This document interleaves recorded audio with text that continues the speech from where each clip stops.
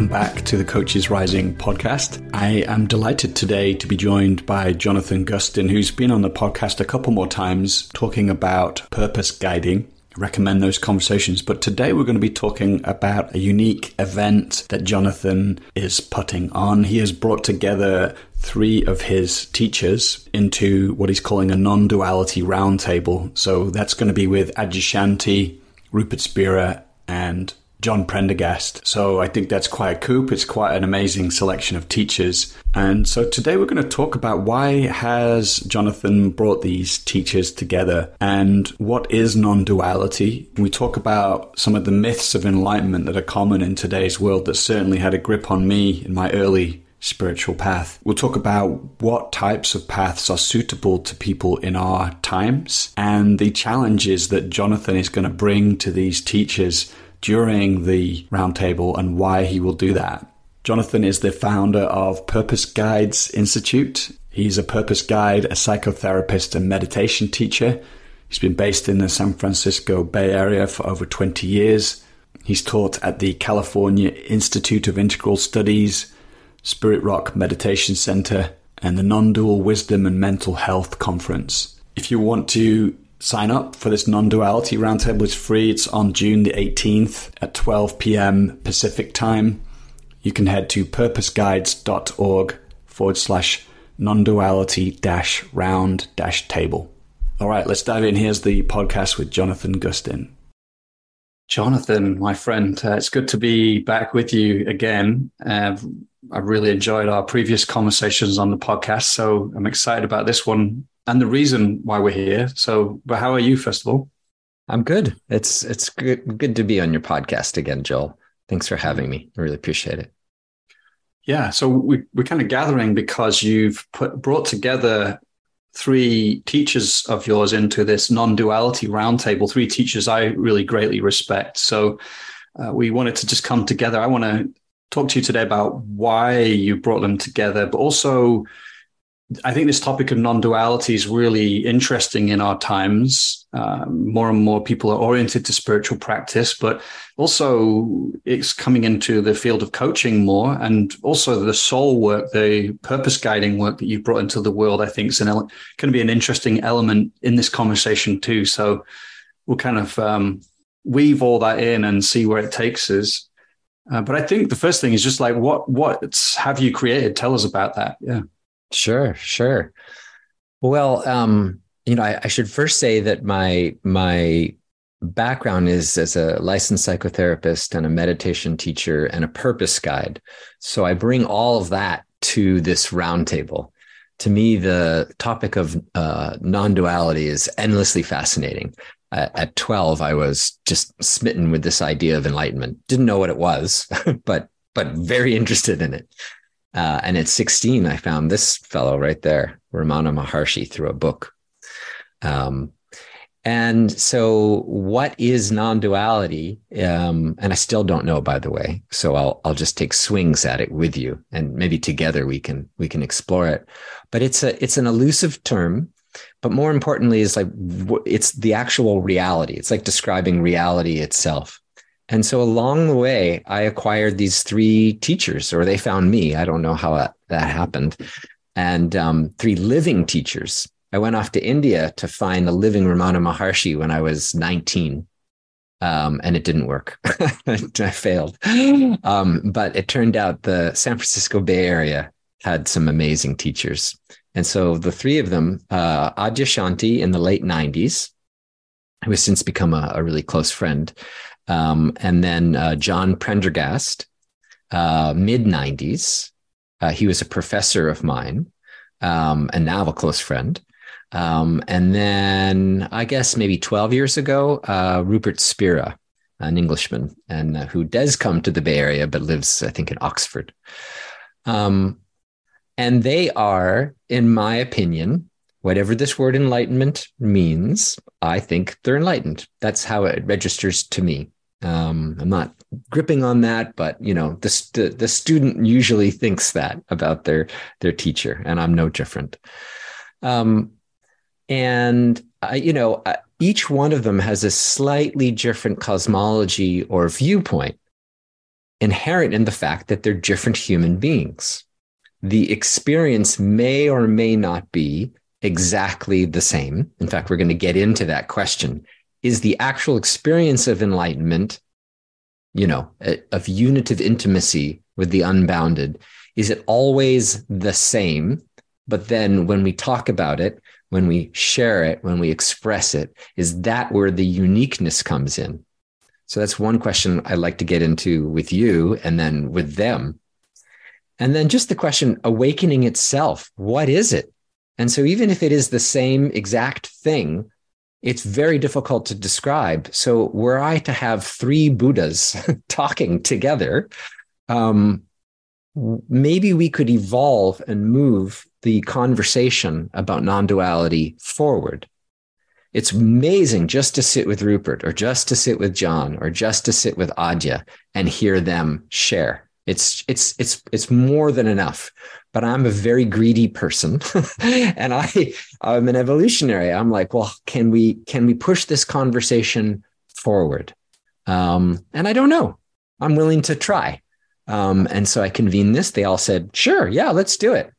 And I'm hoping we'll actually challenge each other. As the interviewer, my intention is to challenge them. I hope you'll challenge me.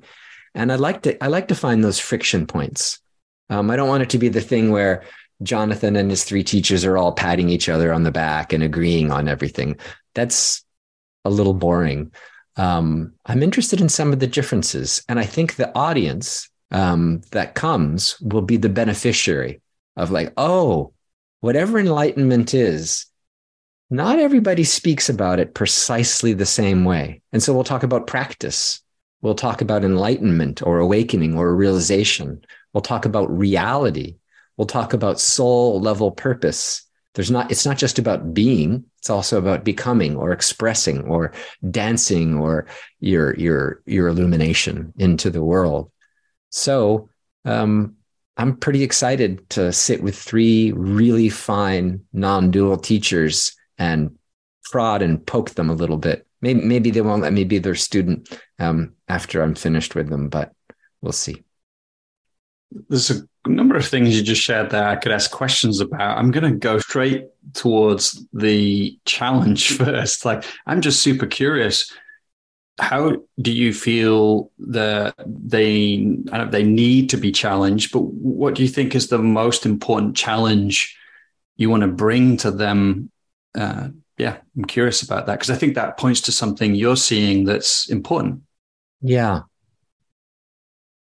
In this field of non-duality, there's a beautiful collegialship.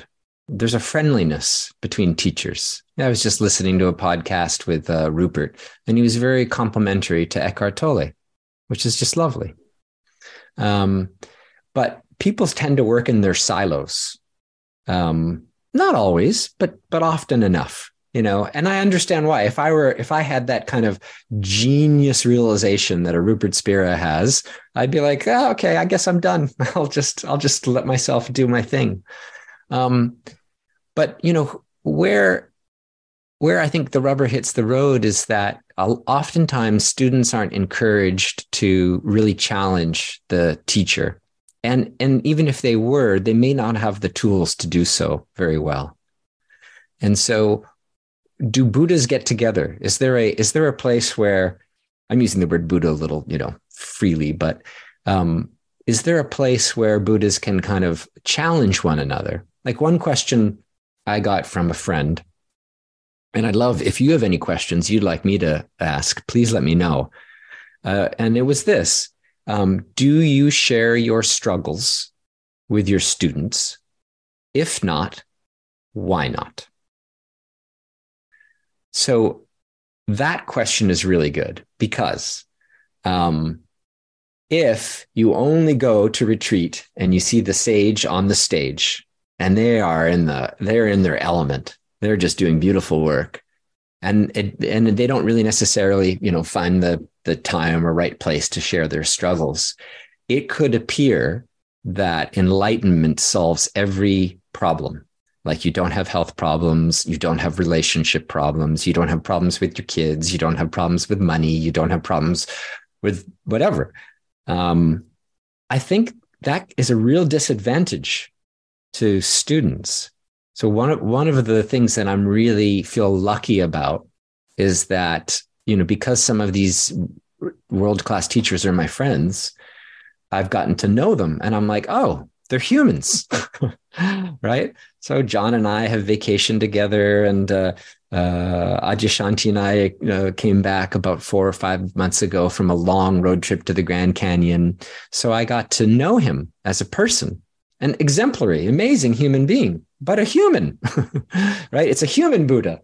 And so one thing to challenge would be like, well, should realized teachers hide their struggles?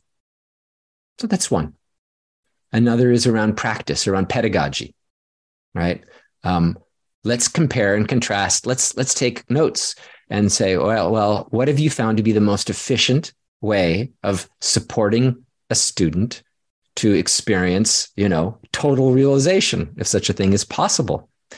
And then I would love to sort of have them play them against each other a little bit, challenging each other. Oh, I tried that, but actually, da da da da da da. So, and to do so in a public forum, if they're interested. They may not answer any of my questions, but I think this could be really, really helpful. Do you think that is? I've been thinking about this and talking to people as well. And do you think that's one of the biggest myths that's put out there in the kind of current spiritual scene, that there is this kind of enlightenment moment, and then after that, everything's perfect. You never experience fear, anger, jealousy ever again. You're never disturbed in any way. Do you think that's one of the biggest myths put out there? Is it a myth? Like, yeah. Yeah. So this is just my opinion. As everything I say is, I do think it is a myth. Having had the privilege of getting to know realized beings, and more than just those three, but those are my three closest ones. Do they never experience stress? No, that's just not the case. Lower levels, more equanimity. Like, equanimity is something that really grows bigger and stronger as a result of realization. But that said, would every Buddha who is late for their plane and may miss the flight completely and perfectly equanimous through the whole thing? I would submit no. Some of them may stress out a little bit about missing their plane flight, as, say, many other people might. And how about relationships? Relationships tend to end. They tend to end before marriage. And then even at marriage, only 50% of those last. And so do enlightened beings have a lower incidence of separation and divorce? I don't know that anyone's done a study, so I couldn't give you actual figures. But I'm going to make a guess here and say, no, about the same, because relationships ebb and flow. I mean, it is the way of relationships. So does being a Buddha mean necessarily that you're going to, have your relationships last longer? I leave it to the audience to think about that. I don't think so. Because for one thing, enlightenment doesn't necessarily mature the personality and ego. It can.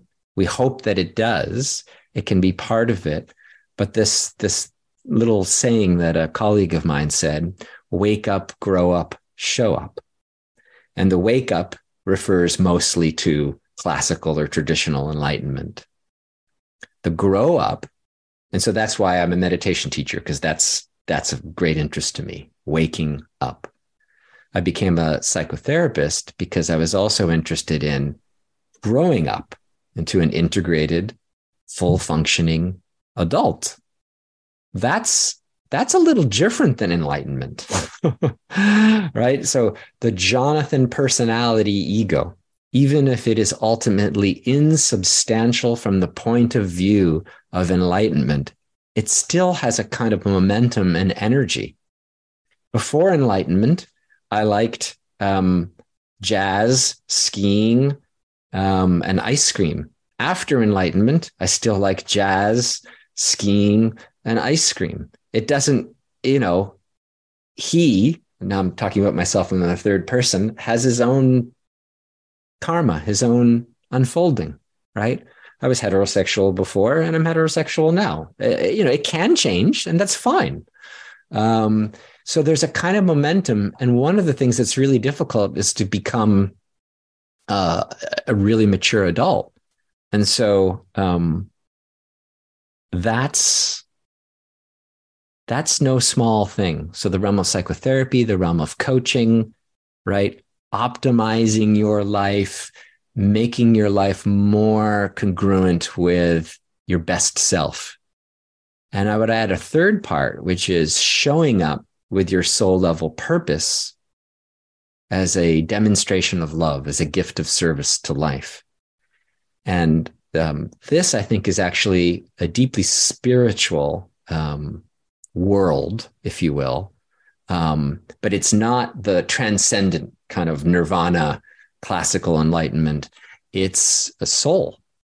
So it's uniqueness, but not at the level of personality. At the level of personality, as I said, I like ice cream, women, skiing, and jazz. Great. But, the world, I care about it, but the world doesn't really care. But inside of me, I discovered when I was 20, a unique myth is the way that Carl Jung put it. And the unique myth that came to me was whole person midwifery. And I'd never heard it before. It was sort of a fresh piece of information. It came in a vision. And I recognized it instantly as my dharma, as that thing that I would do, that I would have to be loyal to, that I would have to submit to, in the best sense of the word, to be of service. There's many ways of being of service, but being a whole person midwife is mine. And so the delivery vehicles, the way I deliver whole person midwifery is as a psychotherapist, meditation teacher, and purpose guide. And those three things are the worldly things that people see me do out there in the world, but underneath it is this soul level purpose. There's I'm making notes here because I want to pick up on a few things that you've said.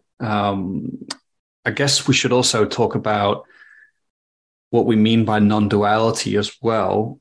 And maybe the differences that each of these teachers might emphasize. And I have a question about that. This is kind of a question that I would kind of like to ask them. I hope there's a coherent question inside of it, but it's about something that you said, which is, you said that, we talked about the myth, of the perfect enlightened being, the state afterwards. And you described, equanimity, if the Buddha was late for a plane, probably they're going to feel a bit stressed. People are going to feel that. So the question I have is about the difference between, and we might get into technical terms here for people, but almost like a sutric approach versus a tantric approach, and which one might be more suitable, because it almost feels like there are kind of slight contradictions in, like a sutric approach, which is almost, I think that's like the most common approach in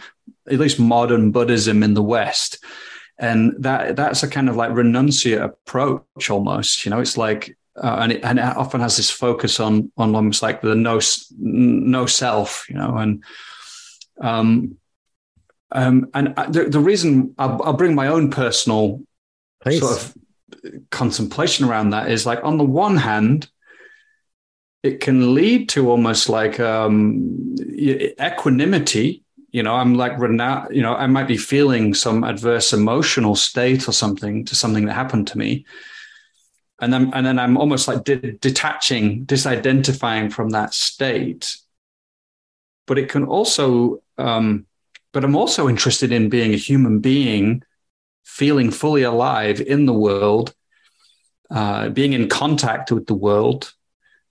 like in some Buddhist traditions, they even talk about cessation, like the cessation of perceptual experience, or as being, something we really want to cultivate. But, is that person who experiences that cessation of experience actually detached? Do they care if their child gets run over, for example?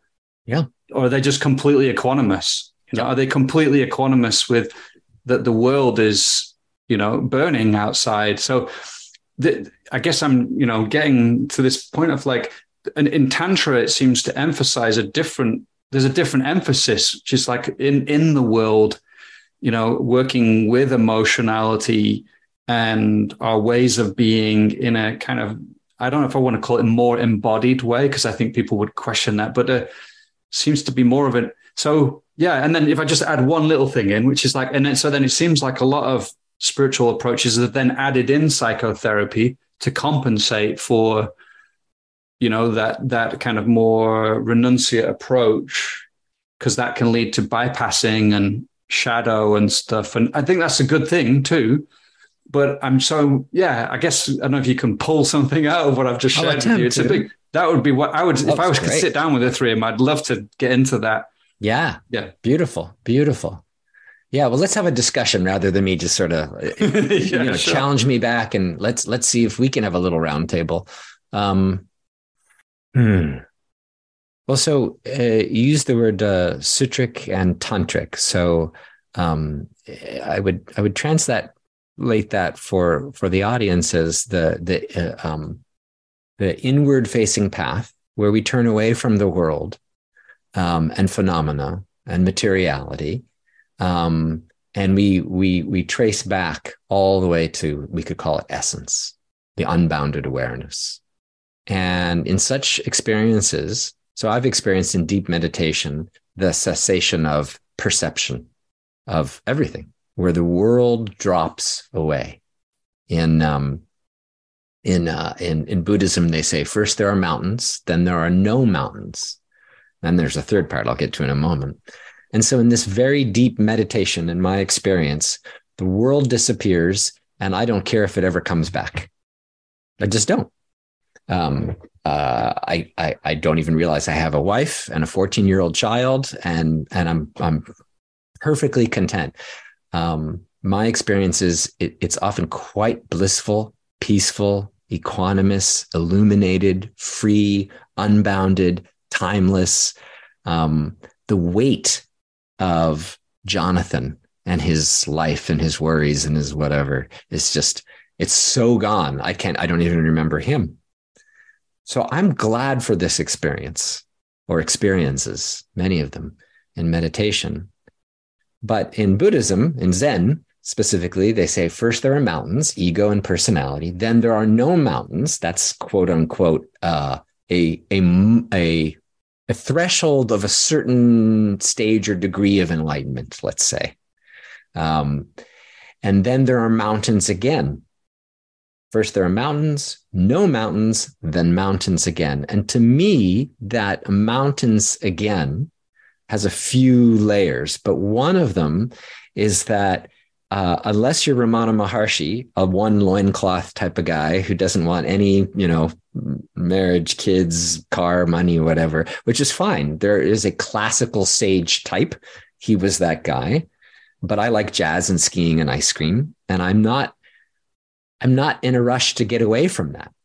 I'm not in a rush to get away from the world. The world, even if it is Maya, an illusion, is an illusion that I love, I'm attached to. And I'm not actually even wanting to transcend that attachment in a way that's completely, that's complete. That's a total detachment from life. If that's what someone wants to do, then fine, I love my family, and I love the more than human family, and I love the trees, and I love this planet. And so when I see these existential threats like climate change or artificial intelligence or nuclear bombs, I'm moved. And I think this is one of the things I want to bring up. It's like, well, does a Buddha care? Does a Buddha want to do anything about it? Is a Buddha feel obligated? Does a Buddha think what is that? What is our relationship to life? So the tantric approach, the outward facing path, is to, one, fall in love with life, to be quite attached in a sense, not pathologically attached. There's attachment's a very interesting word. We could get into it because I think there's like small a and big A. If you're attached, like it must be a certain way, well, I'm not selling that. But I'm attached to you, Joel. I mean, I like you and I wish you well. And if you tell me, you broke your hand today, I'm going to feel compassion. I care. So yeah, the inward facing path and the outward facing path, I teach an integral path, which is both. Why they go together beautifully. Yeah, I'll stop there for a moment. Yeah, I do think that to speak on the side of them going together, there's a certain level of opening needed access to, open awareness or, something other than just being identified with, a separate sense of self and mainly kind of thinking located in the head. If there's access to something bigger than that, more spacious than that can allow them more skillfully to be working with that outward facing path too, so there's less attachment there. So that's where I see the two coming together. And yet, like it does seem, I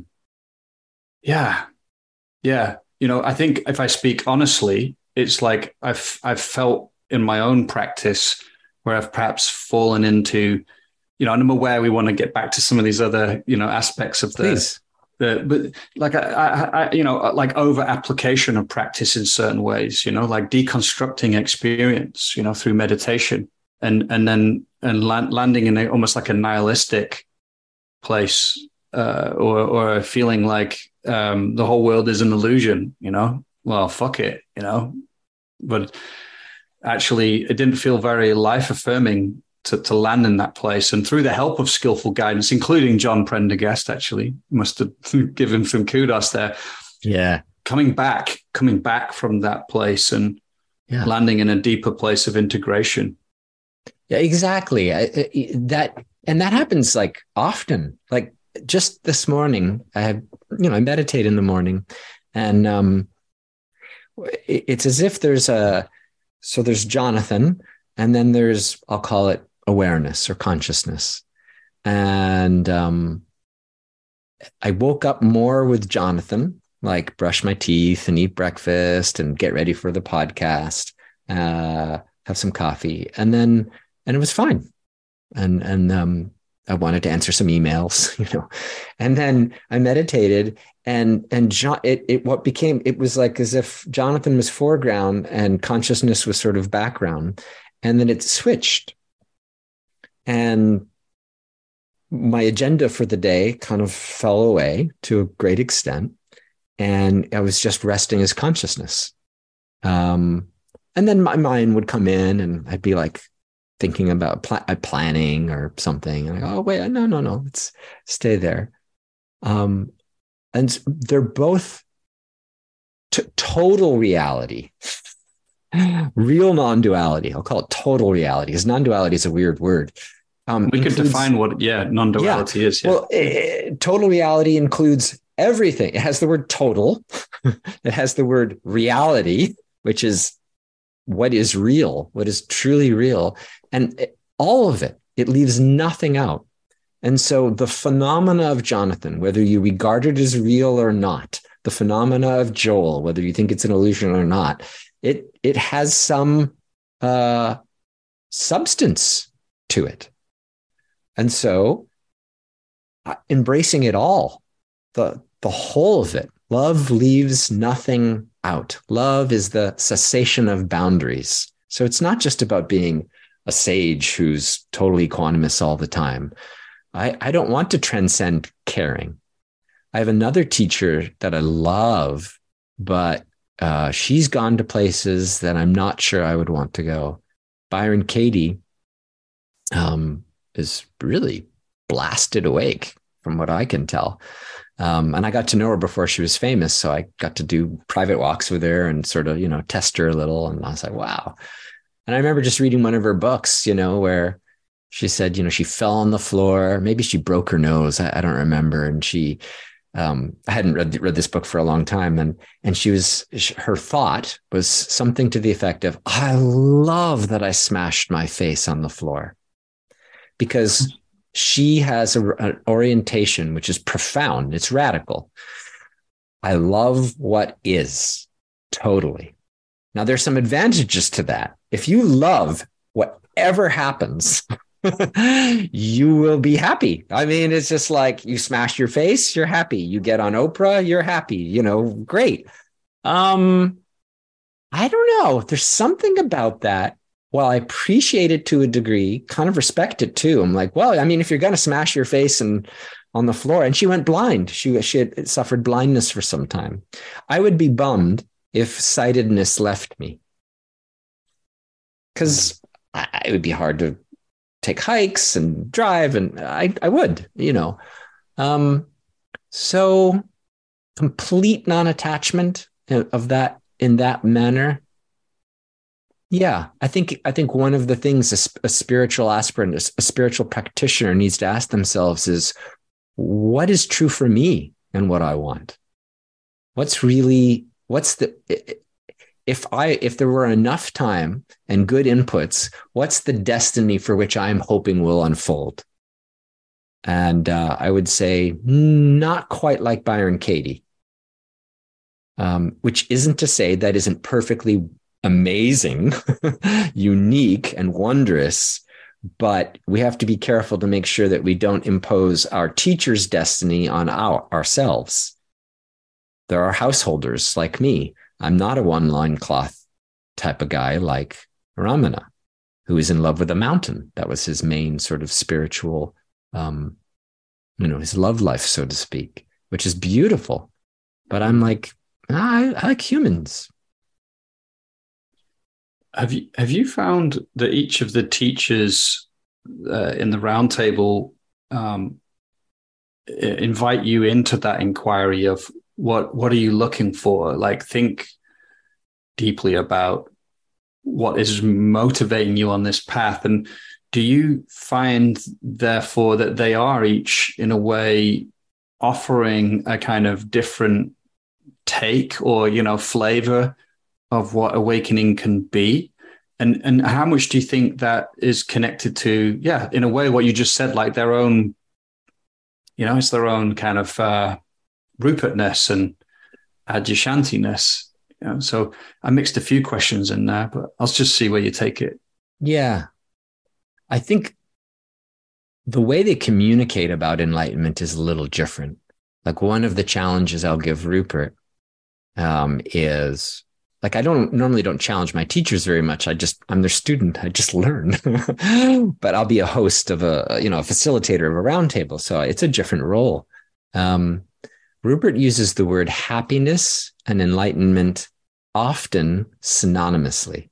His most recent book has the word happiness in it. And philosophically, I don't agree with that position.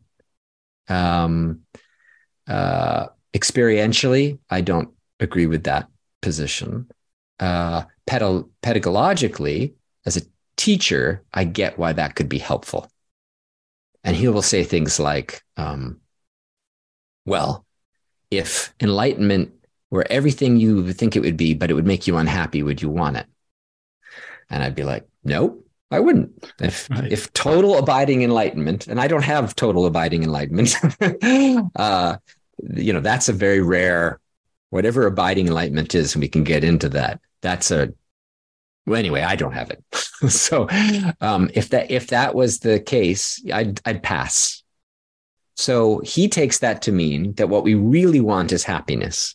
And I think there's some truth in that, but I still wouldn't. Happiness to me is a phenomena that I experience. It comes and it goes. And I love it. I'm as much in favor of happiness as the neighbor to the left of me and to the right of me. But what happiness seems to me to come and go in is consciousness, is awareness. So I'm interested to kind of challenge him and ask some of the other teachers, if they're inclined to, they don't have to, do you think happiness and enlightenment is synonymous? Because it's a really big question where all the Buddhists and Hindus and whatever, we're all practicing or non-practicing for enlightenment. But what is it? What does it mean? And so it was he's a very careful and precise and brilliant teacher, Rupert. So it's very interesting to me that he will use the word happiness as a synonym. And so I'm wanting to challenge that. And I think with the three of them, maybe we can get even a better answer than if you only apply one mind, one experienced Buddha to it, have three together in real time. Maybe that's the future of the Dharma, of enlightenment. They say the next Buddha is the Sangha. So this is my little tiny contribution, is to get three Buddhas, a Sangha of Buddhas. Maybe the next roundtable will have 5. Maybe the next roundtable will have 10. That might be a little unwieldy, but like a council of Buddhas, instead of one sage. Anyway, it's an aspiration. We'll see if it happens. Well, just on that note, I think that this is what's so important about this conversation for me, is that bringing teachers together, and I think they've never been together in this group before, to be able to start to compare, because I stole this off John Churchill, who I was listening to, who's talking about the need to clarify a kind of planetary dharma and to, actually, a lot of words like the void or emptiness that, have so many connotations to it.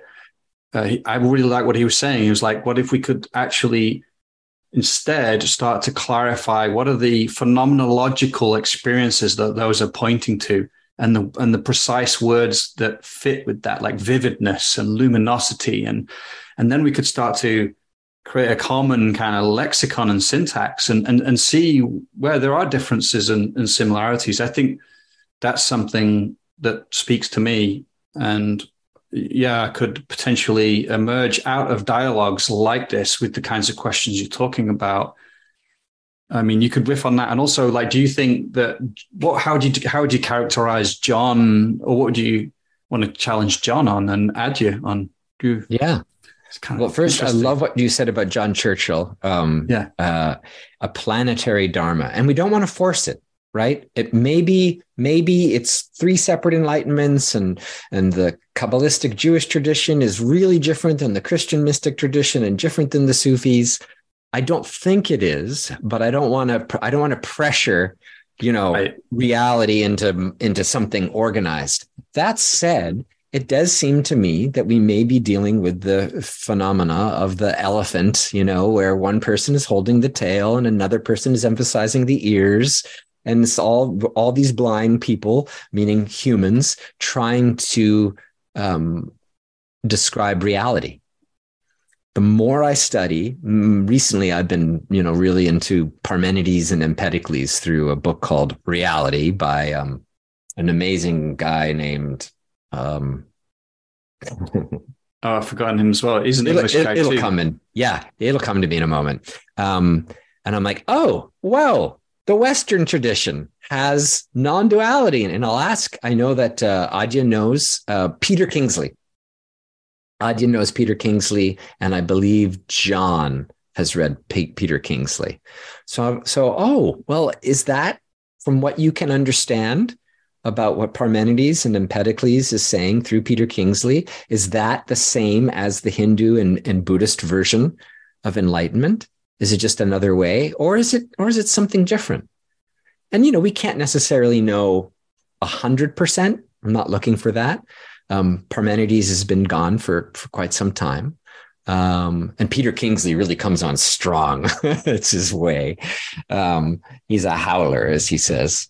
But I think this is the time, right? With people who are, John is steeped in Kashmir Shaivism with Jean Klein, who was a teacher of mine as well. Adya comes from the Zen tradition, and mostly in part. Rupert's teacher, actually, his grand teacher was also Jean Klein. So I think it's a question a lot of us really care about. Are we all talking about the same thing? What is it? And then maybe now that it's the 21st century, an update, a syntax, as you said, as Churchill said. Yeah. And do you think there's an interest or an opening for them to talk about like an imaginal experience, subtle experience?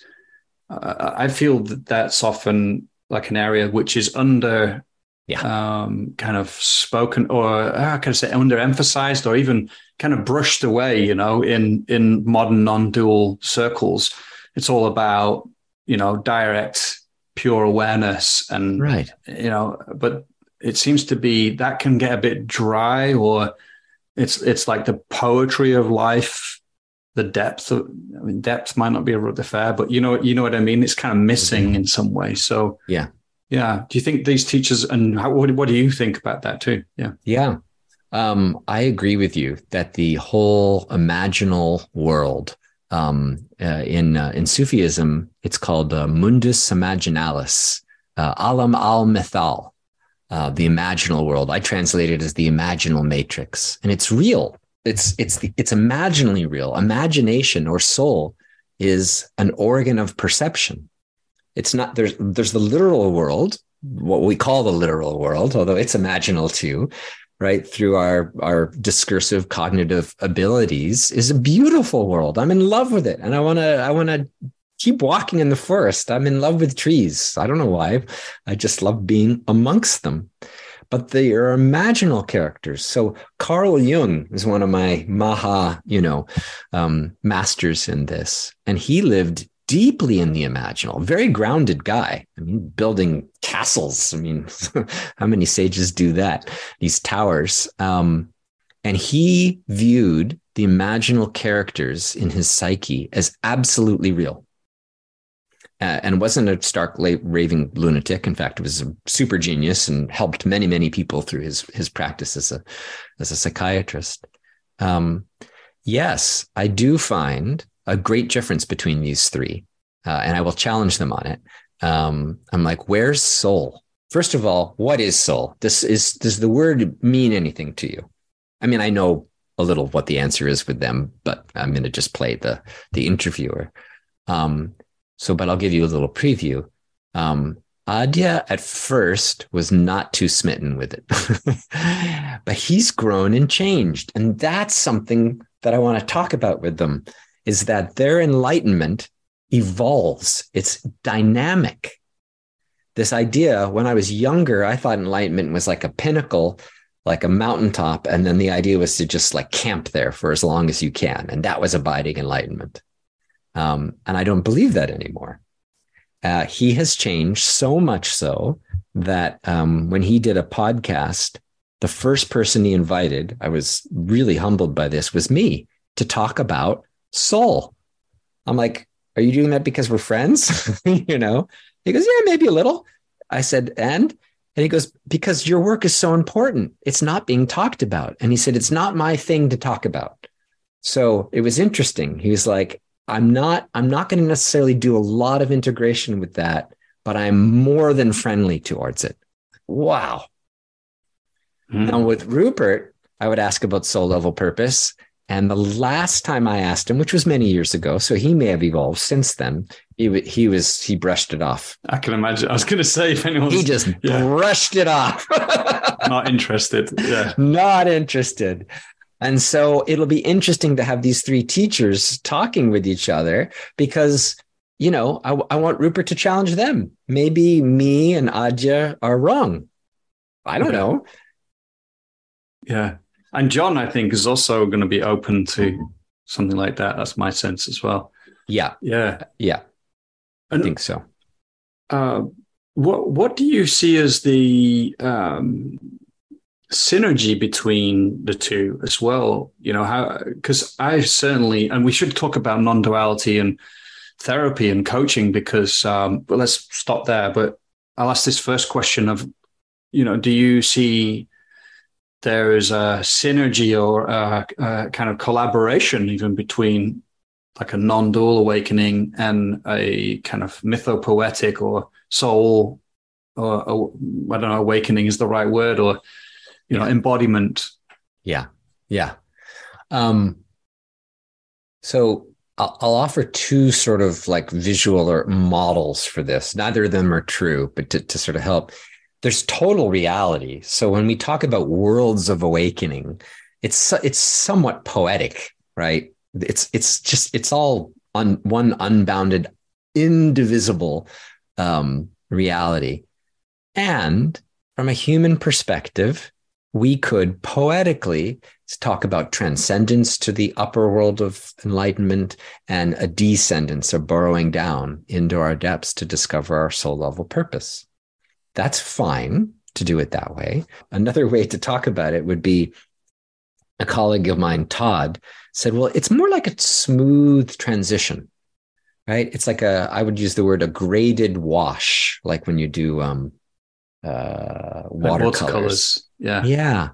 And so there's the absolute pure white light, if you will, over here. And then it just, it goes darker into a darker and darker blue, let's say. So there's a whole spectrum emanating from pure white light is all of these colors. And there's different depths, just as if like you were at the surface of the ocean and you went down, it would get deeper and deeper blue and maybe all the way to black while you're down there and there's no light. Beautiful. It's all part of the ocean. And so I would say that the ocean waves are like us, what we conventional lives and so forth. And then there's a whole realm where it's infused with light, but it's below the surface, and that's the imaginal realm. And we touch it constantly in sleeping, dreams, but also in waking, which we can talk about if you want. And then you can go all the way to sort of the bottom, if you will, right? Absolute stillness. Of course, it's equanimity. There's no movement. It's just, you don't feel the coldness or the pressure of the depth. It's just absolutely free. But total reality includes all of that and more. And the and more is important because what I realize is my experience and my intellectual understanding is growing, which must mean that there is way more than I've touched. Way more. So great. I won't be able to finish it all in this lifetime. I don't even think close. So that's a question to ask them. Hey, Adya, what's the current edge of your spiritual emergence? Hey, John, what are you flirting with? What's on the edge of your own evolution? I'd be interested to hear what they say. And it may be beyond my pay grade. I may be like, well, I don't know what you're talking about, because that's several stages in my future, but that's okay. I don't have to understand the answer. Just try to listen. Yeah. Great.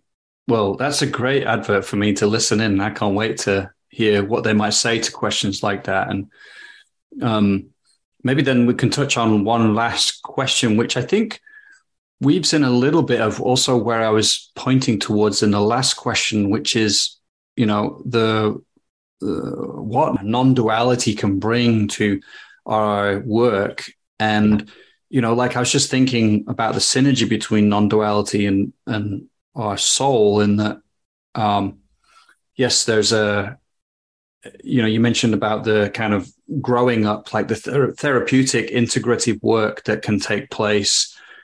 But it seems like, in combination, there's something more possible than just doing one. And it seems like, again, like if you meditate or if you have experiences that take you beyond just being identified with thinking and with being, located in the head or something, that can allow for like a space for a deeper kind of sensitivity and attunement to other types of experiences to come through. And so I'm curious for you, like how you see, that process taking place, and particularly maybe non-duality serving the work you do as a therapist, if at all, because, and I'll just preface that with, as a coach, I've seen maybe we're not in the realm of non-duality, but presence. If somebody can begin to shift into a kind of state of presence, not as something they do, but as something they are,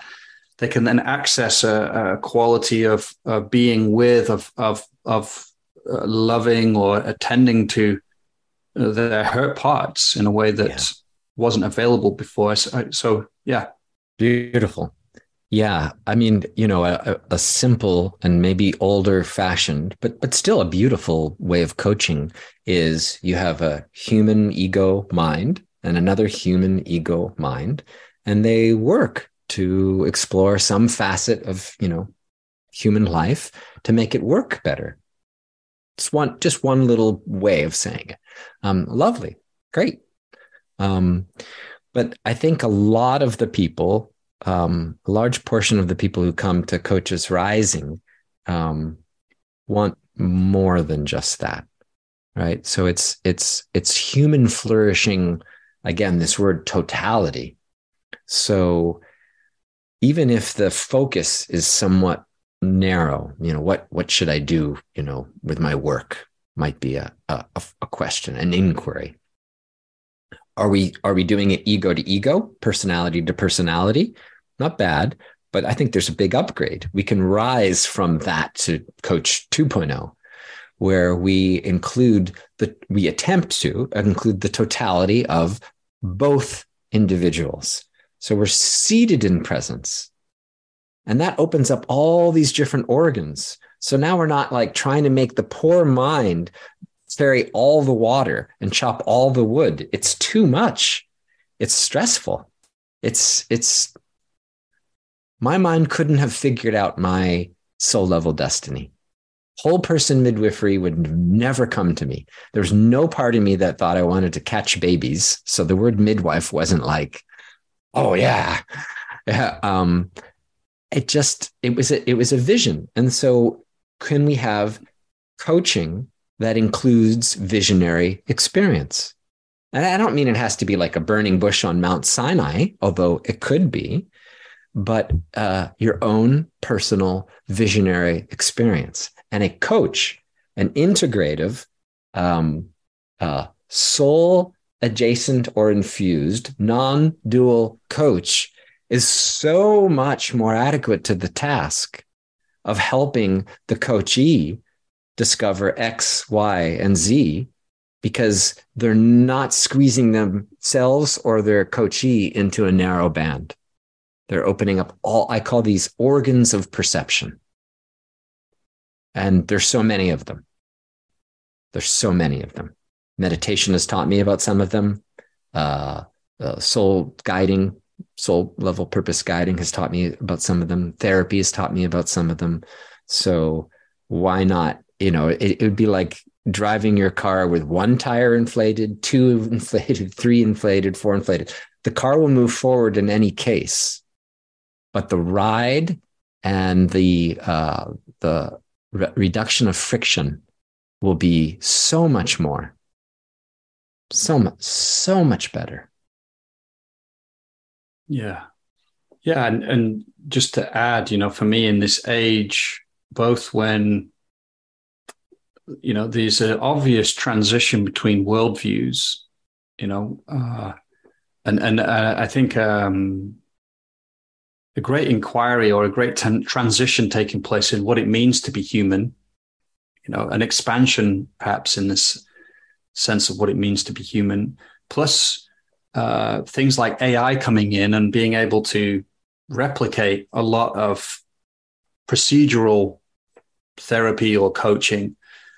It's access to this more expanded sense of self or perception that is going to become more and more important, and the differentiating factor, that's something I'm starting to feel. So yeah, and I think it's the big call in our times. For those, I guess I'm careful. I don't want to make it sound like I'm saying we should all go there. For those who feel called to it. Exactly. Yeah. And then this is going to sound maybe, a little hubris. I think coaches 1.0, therapists 1.0, and meditation teachers 1.0 will go the way of the horse cart eventually, because the tools are real, and if you're, it's just better to have a tool set that includes more human capacities, broadly understood when I say the word human here. But yeah, whether a person's called to it and when they're called to it, yeah, it's just everyone should see what's really alive for me now as a coach. What is pulling me to learn? What's, I've been spending time with internal family systems, just more of it. I started it 25 years ago, and I'm just like, I think I want to return there and brush up and learn more. Great. That's what's interesting to me today. Do I have to talk about it with you today? And no, it's just what's kind of lighting me up. One of the things. Yeah. Beautiful. Yeah. I also love that work, that application of that work in coaching too. Yeah. So, is there, anything you want to say about the round table as we just end this conversation? I do want to also let people know that we've done a couple of previous podcasts. So we didn't have space today to go into some of the terms you brought in, and particularly the purpose guiding soul work. But, if you go back to those podcasts, you will get a deeper dive into some of that. But yeah, would you like to share about say anything about the roundtable? Yeah, very much so. Well, I'm prejudiced about these three teachers, but having said that, Rupert Spira, Adyashanti, and John Pendergast are amongst the finest non-dual teachers living on the planet today. And they're excellent human beings. They are very articulate, beautiful human beings, and they've never come together in a round table.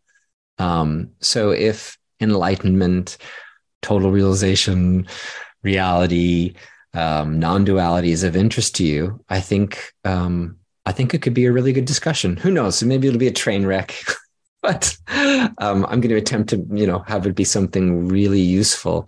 There's no paywall. We do ask for a donation at the end of the event, but we want to leave nobody out. So you can just register at purposeguides.org. If you're interested in the purpose guiding work, we do free introductory sessions. So on the same site, you can sign up for one of those and hear a little bit about soul level purpose. And the third thing we do is meditation sessions. Again, no paywall. You just sign up. A donation is asked at the end. And one of the things I'm trying to do is show people the spectrum of meditations in a way that they can see the essential truth, that what Churchill said, what did you say? A planetary dharma.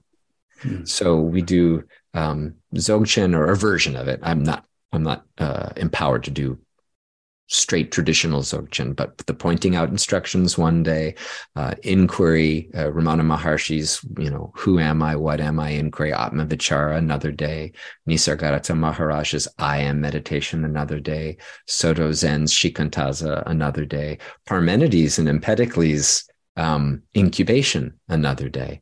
So there's more. I'm not going to list them all. The point being that it can be helpful to really specialize in one, not to go from meditation to meditation to meditation every single time. I'm not recommending that. But it's nice to have a little taste of these different traditions. It helps you become not overly parochial and overly focused on just, this is the only path. As you know, people can become Jewish, Christian, Muslim, Sufi, fundamentalists and so forth. So there's that option as well. Nice. Yeah. Thanks, Yeah. Jonathan. I really enjoyed our conversation today. I did too. Thanks for having me on again. Here we are. We're at the end of the podcast. Just a heads up again. If you're not on our mailing list and you want to stay in the loop about other things we create, then head to coachesrising.com. Put your name in the sign up box there. You'll also find some of our other offerings, our online trainings for coaches there. And just want to end by wishing you well, and I'll see you again next time.